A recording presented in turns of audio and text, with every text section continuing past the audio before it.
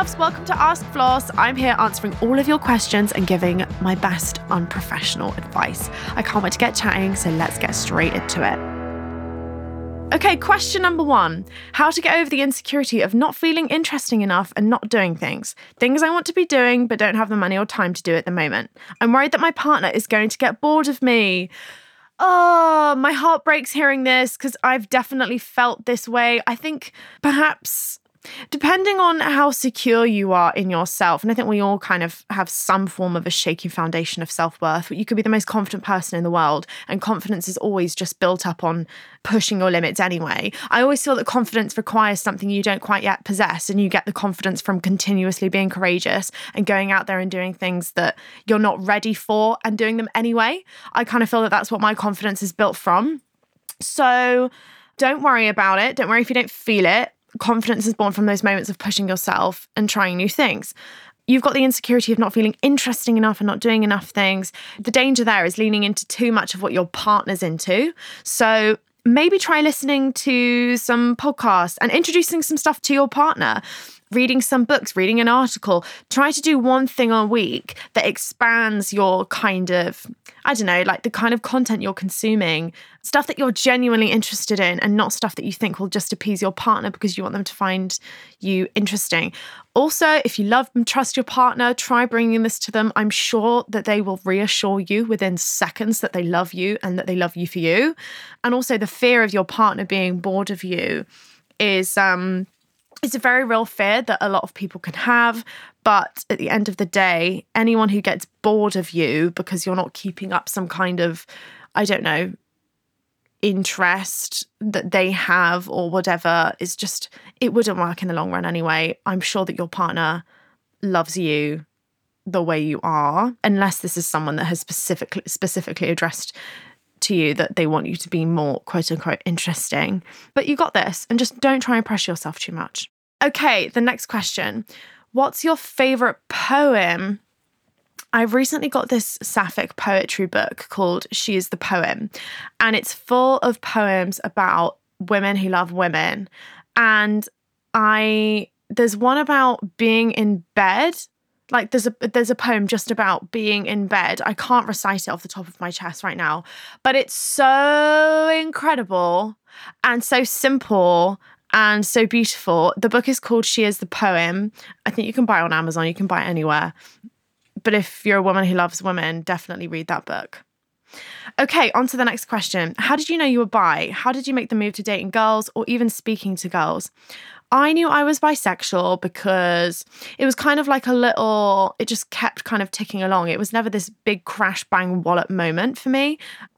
I knew I was bi because the feelings just kept creeping up, like having intense crushes on my friends, feeling sexually attracted to women in the media, women I was seeing in real life. I once went to this concert and I saw this woman performing and I just thought she was so fucking mesmerizing.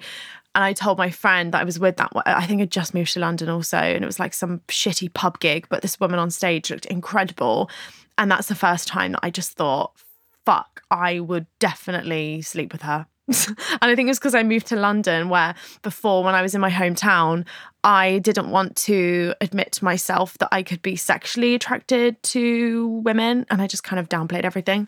But it was when I first moved to London, really, that I kind of allowed myself to really explore those feelings. Okay, on to the next question. Hey, my name is Annie, and my question is how I, as a teenage girl, can tell if this is love or just the feeling I made up because of the pressure that I must like someone. Thanks for being there for us. Hey, Annie, thank you so much for sending in your question. Okay, yeah, there definitely is a societal pressure to just be with someone. I personally know it in my gut and in my body when I like someone and when I'm tricking myself. It kind of feels heavy. I feel a bit guilty, actually, because I'm doing a disservice to this person. I also compare them to my friends. So not in a way that like I'm comparing romantic partners to my friends in that like their qualities, but in how they make me feel. Are you even making me feel as good as my friends fucking make me feel? My friendships are so romantic. We bring each other flowers, we bake each other things, we're always considering each other in our daily lives, we're remembering things about each other, we're doing all this sort of romance like for each other to the point where if I couldn't be with someone or date someone that doesn't also match the romance that my friendships bring me. So if you're lucky enough to have really good friends in your life, or I like to call it a default person, I can't remember who said that. Maybe it was John Ronson or someone who was talking about psychopaths. Whenever you're trying to decide if a person is a good person, like that someone new in your life, you should refer to your default person in your life and think, would this person do this to me? And that's a way of testing someone's character. So yeah, wait, how the fuck have I got onto talking about psychopaths? I can't even remember. But basically, how to tell if you love someone or if you're just being forced to like them because of societal pressure. You feel it in your body, and you'll feel it if you're just bored of them. Okay, on to the next question. What film are you putting on a rainy day? I recently just watched White Chicks, randomly, because I hadn't seen it for a few years. I definitely would. It wouldn't be like my go-to choice to put on, but I recently watched that and it was gorgeous and hilarious. On a rainy day, Twilight. I would just binge watch Twilight. If it was a rainy day and I had zero work to do, which I cannot remember the last time that happened, I would definitely binge watch all the Twilights. And I would have to be in the most relaxed state. I would have to be not thinking about work at all. Nothing going on in my brain. Zero brain cells. Just watching Twilight with the sound of the rain in the background. Okay, on to the next question. When you were a kid, what did you want to be when you grew up? My mum told me that recently, because we were just talking about this, she told me that I used to tell her I just wanted to be a princess. So, yeah. Apparently that's what I wanted to be when I grew up. I also really used to want to be a singer. Like, I used to sing at my primary school teachers, and then it became so embarrassing that I just grew this shame and then I never pursued it. And thank fucking God. Okay, on to the next question.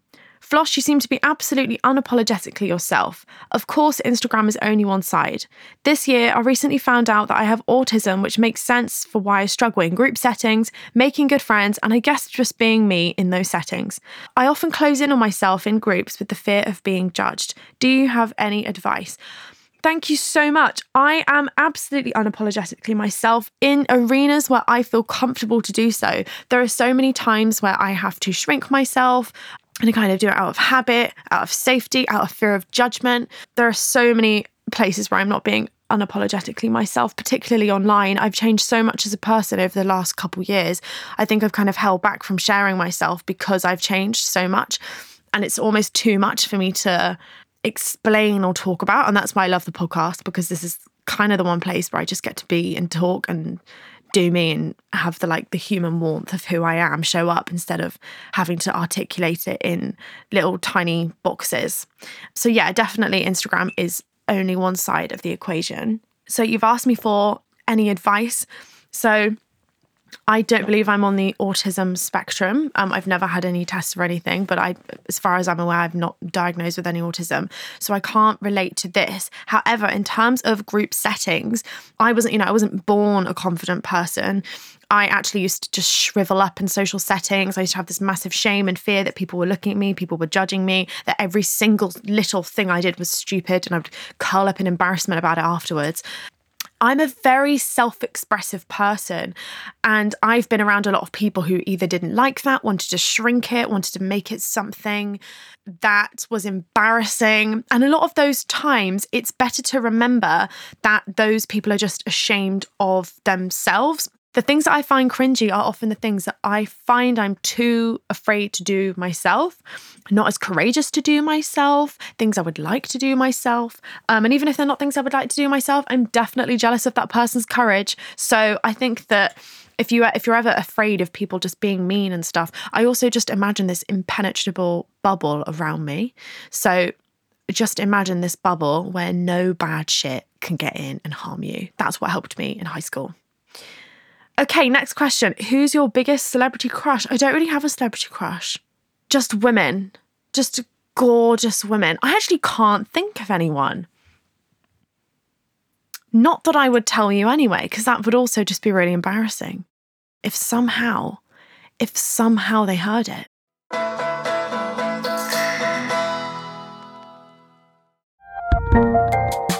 There's a lot happening these days. But I have just the thing to get you up to speed on what matters, without taking too much of your time.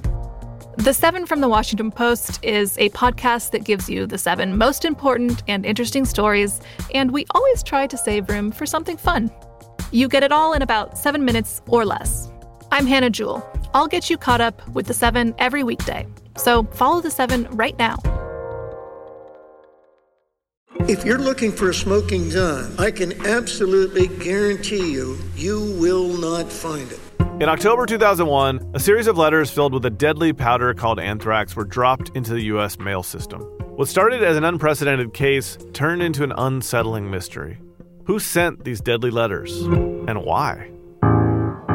From Campside Media and Sony Music Entertainment, I'm Josh Dean, and this is Cover Up Season 4, The Anthrax Threat, available now.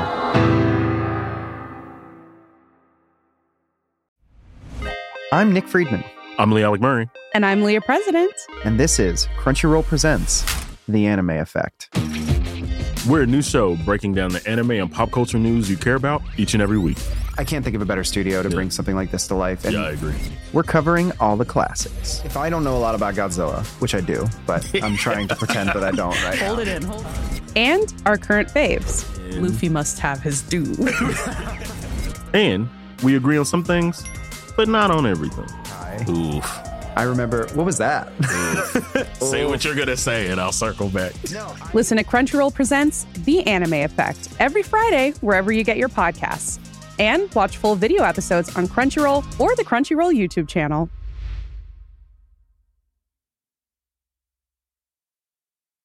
What if you could become stronger, more resilient, cure disease, and all you have to do is get naked in the cold and breathe? You get into ice water, and instead of freaking out, you relax. It's called the Wim Hof method, and Gwyneth Paltrow and Justin Bieber love it. I do the ice plunge because it's good for your body. But there's also a dark side. How many people have died doing the Wim Hof method? We can override even death. Listen on the podcast Infamous. That's Infamous, playing now.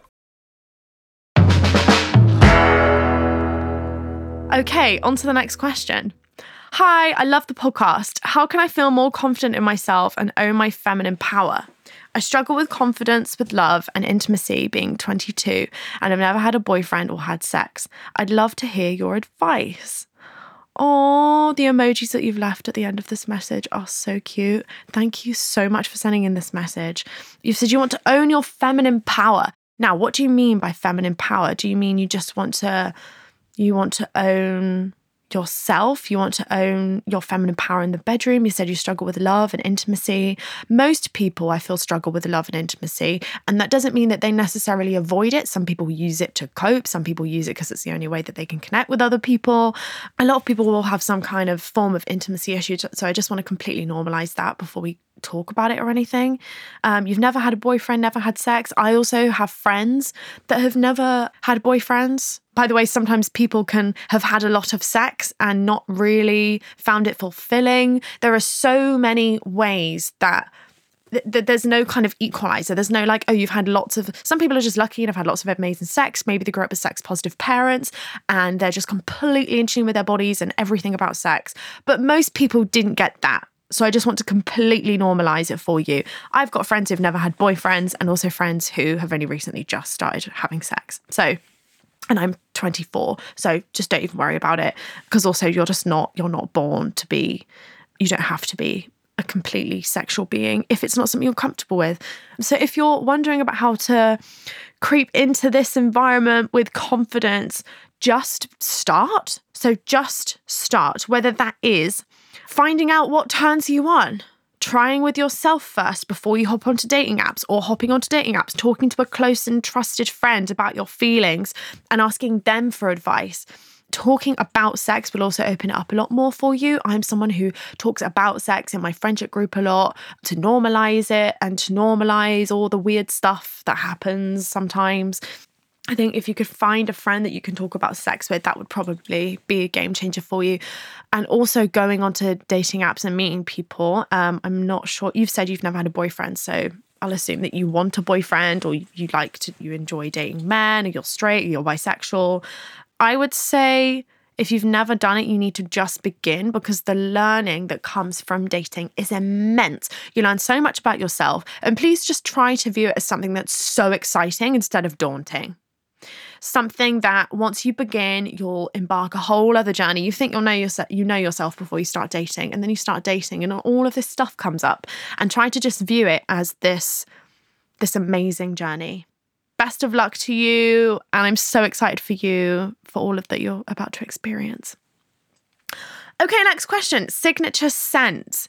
Karma from Lush. Okay, next question. Hey, my name is Andrea and I'm 15 years old. I read your book about feminism and it changed me, really. I can't even describe my feelings while reading it. Life-changing book, literally. Thank you so much, Andrea. But my question is, how did you exactly start with self-love? I've been struggling with it for a while now. I don't know where to start or how to really love myself. Thank you for doing this, Floss. Love you. Have a nice day. Love you too, Andrea. And thank you so much. I can't believe you're 15 and reading my book. That is exactly the fucking person that I wrote it for. I really hope you're listening to this. Thank you so much. I'm so glad that you got something from my book. Mostly I'm just excited because there's so much stuff I wanted to tell my 15-year-old self in Women Don't Know You Pretty. And it just makes me so happy that it's reaching you and you're listening to it and reading it. So how did I start with self-love? A question I answered earlier on in this episode was about confidence. So I started to do things that scared me a little bit. So things that really challenged me. And challenging doesn't mean, by the way, my level of challenging now is writing a book or writing a novel or whatever. They're like these quite enormous mammoth tasks. But I still struggle on the daily to do these tiny, small little things that involve other human beings, like conflict and telling people when you're upset and blah, blah, blah, blah, blah, blah, blah, and setting boundaries. So try and start with the small things, and something that scares you could be not writing a novel, not going on stage, not doing this, but it could be approaching someone you're attracted to. It could be, which is also, by the way, absolutely enormous still in my books, such an enormous thing to do. It could be telling someone you like their outfit on the street. That was such a confidence booster for me, was just like dropping off these little dumps of positivity to random people on the street, particularly just with women. Basically, I would never compliment a man on the street because I'd just be very scared. But complimenting women on the street, you know, you have those like few seconds when you're like, I really want to say something, I really want to say something, I really want to say something. Act on it every single time. It will make you feel so much more confident. I'm not even going to give you some massive life-changing advice. Just start doing little things like that, because then you gain trust in yourself to always act on your desires and always act on the things that you want to do. And then you just kind of have this confidence about yourself. And also just start to explore the things that set your soul on fire. Just follow that passion wherever it takes you. Read a book on it, read an article on it, take a class on it, whatever.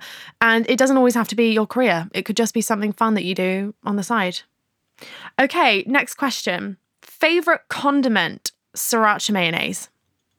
Okay, next question. Oh, sriracha mayonnaise or that like street style chili oil, where it's like chili oil with like lots of little peanuts and chilies in it. That's gorgeous. Okay, next question. Bourbons or custard creams, or, you know, any other biscuits. Okay, bourbons or custard creams. But my favourite bicky is probably,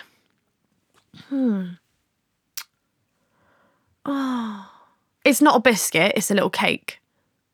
But I'm going to say it anyway. Battenberg. Okay, next question. Hi, Floss. My question for you is, how do we heal and stop feeling so much anger towards men when literally every week one of my girlfriends or myself is a victim of sexual harassment or sexual assault, mostly from men we trusted? I'm still learning this one myself. How do we heal and stop feeling so much anger towards men when everything is pointing towards us not being able to trust them? You kind of over time just gain this discernment with men. So you gain a bodily trust, like this kind of thing that refines itself over time. So you said you've been hurt by men that you trusted. That is going to whack out your trust barometer so much. When you said men you trusted, I'm assuming these are guy friends or guy friends of boyfriends or blah, blah, blah, blah, blah, blah, blah, or a boyfriend or a partner or whatever. Or men in work. Like it happens all the time, and it whacks out your trust barometer because you're like, how the fuck did I not see this coming? And as soon as you start to think that, please, please, please, please do not ever flick that onto you as like your trust barometer was off or blah, blah, blah, blah, blah. You were clearly in a position where these men knew that you trusted them and they abused that against you. So now, how to not be angry about that? Let yourself be angry about it. I think that the dilemma comes when you don't want to start bleeding on people who didn't cut you, right? So that's the problem. It's like, how do you even know if they're a nice guy? How do you blah, blah, blah, blah, blah. One thing I will say, you do not owe men niceness.